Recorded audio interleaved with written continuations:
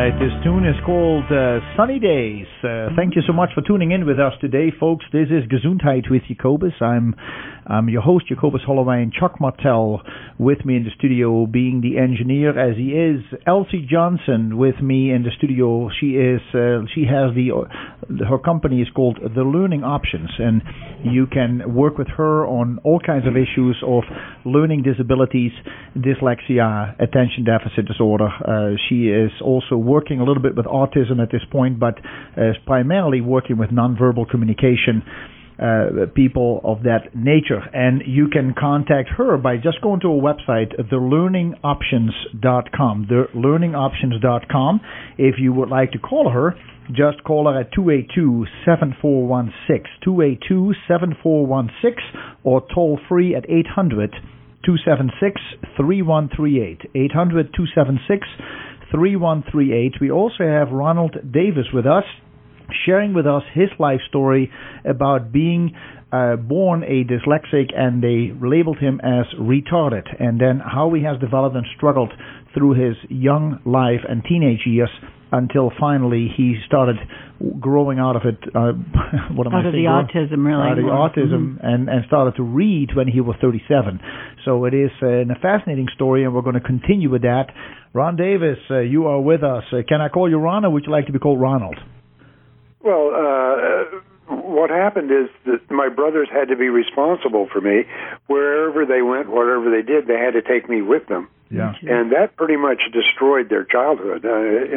What kind of a childhood could they have? So I can understand some of the animosity that they would feel. I can understand how it is that my older brother could spend hours and hours and hours over weeks of time getting me to make a sound out of my mouth that when I did it for my mom, she would wash my mouth out with soap.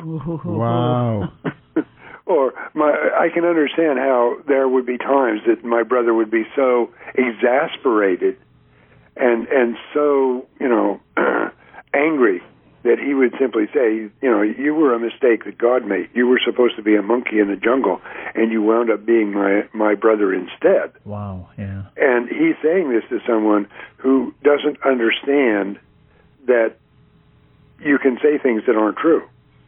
So I just simply accepted that as the explanation of why I was different than other people, that I was simply a mistake.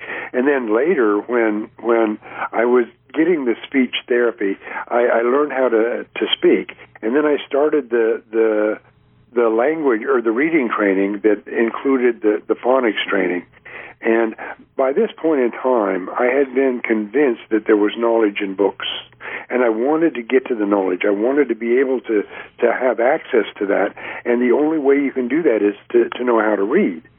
So I started the reading training, and as much of a torture as it was for me to do this, I so much wanted the result that they were promising me that I was willing to endure the torture. But after almost a year of doing this, I just finally gave up and said, I cannot do this. This is not, no matter how hard I try, it's actually making things worse instead of better. And at that point, the doctor in the clinic where I was going, he told me that I was never, ever going to learn how to read and write. And the reason for that was that when I was being born, the doctor used instruments, and he pinched my head, and he ruined that part of my brain that I would need to use to learn how to read and write. And I have to tell you that was a fantastic explanation for me. That what he said really explained why I was different than other people in a way that I could understand it being true. Correct. So I wanted to share this truth with my mom. Yeah. So when I told my mother, the reason I can't learn how to read and write was that when I was being born, the doctor used instruments, they pinched my head. And my mom said, wait a minute. She says, that never happened. She said, your birth happened so fast, there wasn't time for instruments. Huh. And what she is saying is that, I wanted to be a mistake that a doctor made. I didn't want to be a mistake that God made. I see. So I really wanted to believe that I had brain damage. So in spite of the fact my mother said that it wasn't true, I still believed it. Okay. And that was So I you would have been were at about that point. 17 or 18 at this point? Actually, I had already my 18th birthday, so I was 18 when this actually occurred. And at this point, go ahead, please. What it did mean was that regular education for me was out of the question. I couldn't read and write, therefore I could not do a normal education. But in spite of that, I became an engineer. Yes. In the 1960s, we were in a race with Russia to get to the moon. Yeah. And at that point in time, there was a lack of good engineers in America.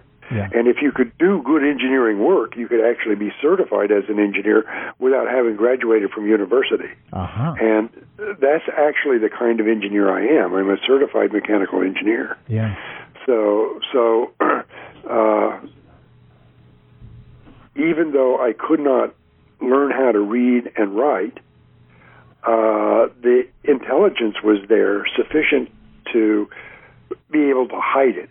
My biggest job in life was to hide from other people the idea that I was a mistake that God had made or a mistake somebody else had made, and that I wasn't a real human being. I was just pretending to be a normal, real human being. Yes. So I went through life pretending to not have this horrible problem. In other words, I was hiding a very shameful secret and did not want people to know that I couldn't read or write. And essentially, what better way could there be to hide such a shameful secret than behind being successful? I see. So I was essentially successful in everything I attempted, not for the joys and the glory of being successful, but to hide a shameful secret. Uh-huh. And I was very good at it because no one ever discovered that I couldn't read or write. Uh-huh. So you were creating a solution for yourself. Yeah, but it wasn't a very good solution because every moment that I was alive, it was not safe or comfortable for me to be who I really was. And as a result of that, I was not a happy human being. I was not a satisfied human being. I was always feeling like someone was about to find out something that was going to put me into trouble. In other words, I lived a life of feeling like I was just about ready to get a beating. I see. And that is not a good feeling. That is not a good life. Mm. Now, Ron, I want to ask you, when you gave up on the phonetics after a year with the therapist you were working with, and you talked to your mother, were you at that point were you actually verbalizing that? Were you able to make full sentences and express it to you? You were? Yeah.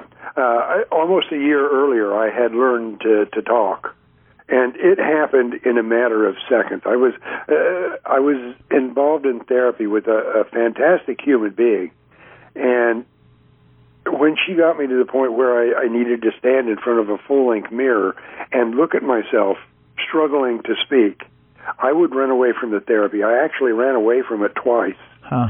But I was so desperate to be able to do this that I was willing to come back and endure the torture. I mean, essentially for me, life up to that point in time revolved around being tortured.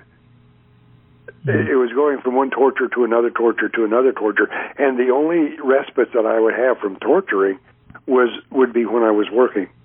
So work for me was the most important thing in the universe, and the ability to communicate was only secondary. So as long as I was allowed to work, then I was willing to endure the tortures that were around the rest of being alive. Right. Now, let me ask you a question, and this may be a tough question, and if you don't want to answer it, that's fine too.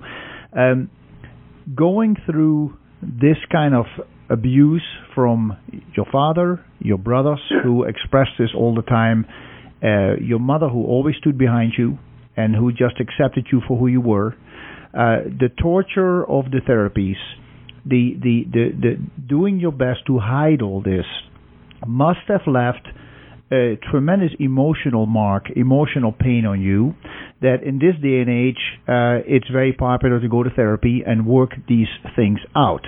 I can also see that you have become so passionate about discovering your learning disabilities that you have taken the bull by the horns and literally gone with it and say, this is my mission in life, this is what I need to do, especially after the age of 36, 37, when we'll talk about your time from 19 to 36.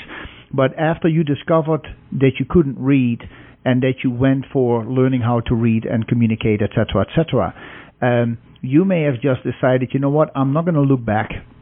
I'm going to sweep it under the rug. Whatever happened, happened.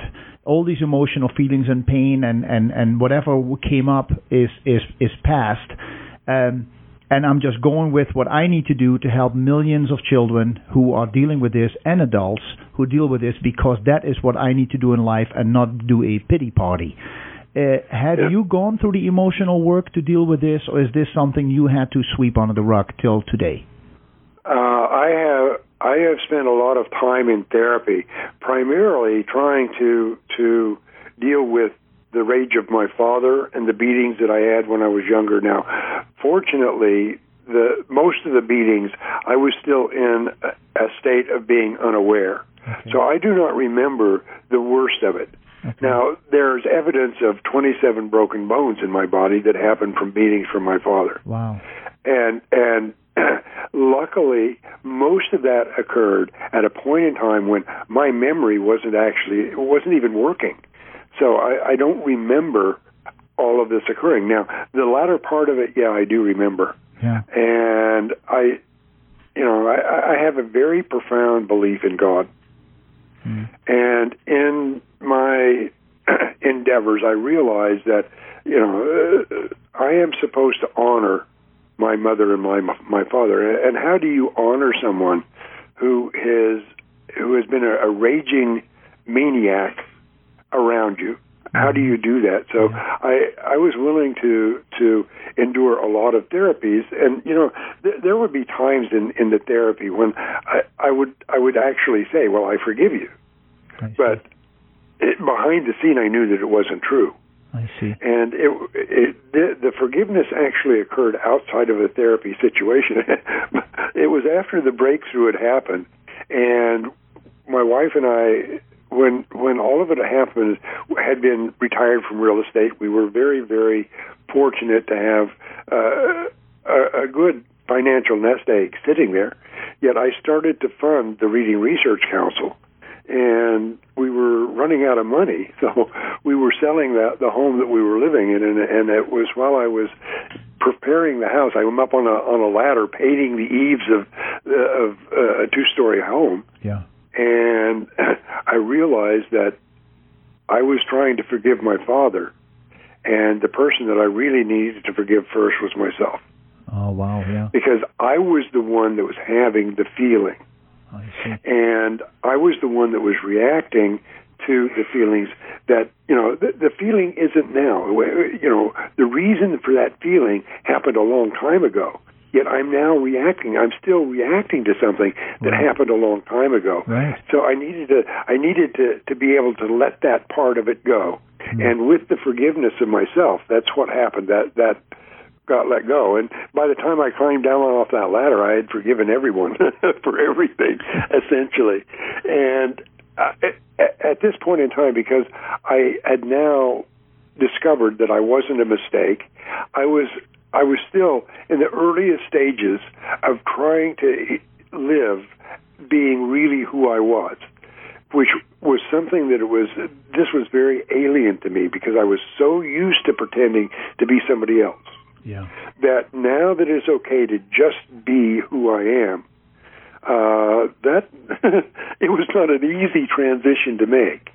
Yeah. But at this point in time, because there's nothing that I'm trying to hide. Yeah. There's no secret that you could know about me that would shame me. Mm. I can just be who I am, and that is the wonderful thing. Right, and I take it that in all your work that you do and giving lectures and working one-on-one with children and people and adults, that because you have done your work, this is something that you probably will share with them as you're doing your therapy with them. Indeed, but the therapy isn't about me. The therapy is about the person that is sitting there. No, I realize that, but I feel that you probably want to tell them that this will be an important part of their healing and of their growth. Yeah, when we first started working with individuals that had dyslexia, we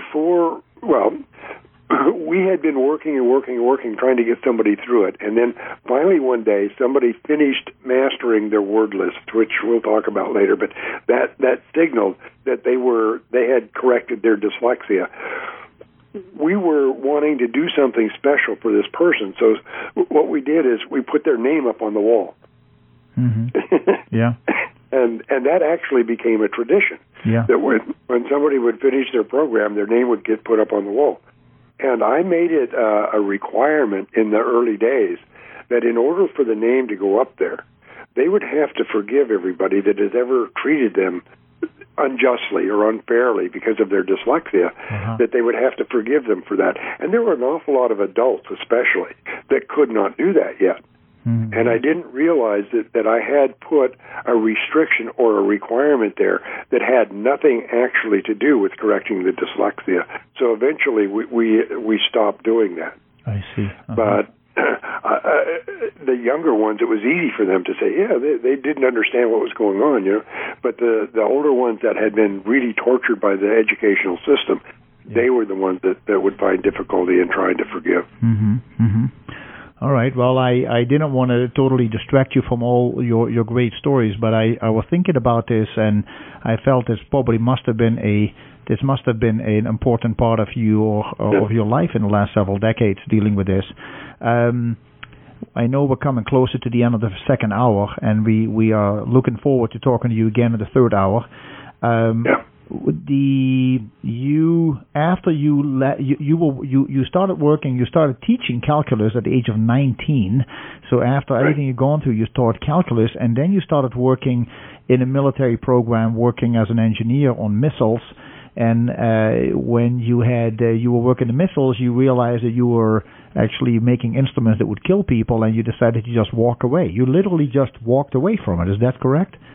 That's essentially what happened. You know, it was a very difficult point in time because I had not yet realized the degree to which I was actually hurting other individuals. Yes. That realization came later, but I was reacting. In other words, the universe that I was living in, it was saying, "Oh, you're doing this." Mm-hmm. But I had not yet come to grips with the idea that, okay, I'm hurting people. Well, but it was after. Yeah, when we come back, Ron, I'm sorry. When we come back, we like to finish that story and your trip to San Francisco and your success after that, and then we like to talk more about what you do on your website, dyslexia.com. So, folks, stay tuned for Ron Davis and Elsie Johnson. That we'll be right back.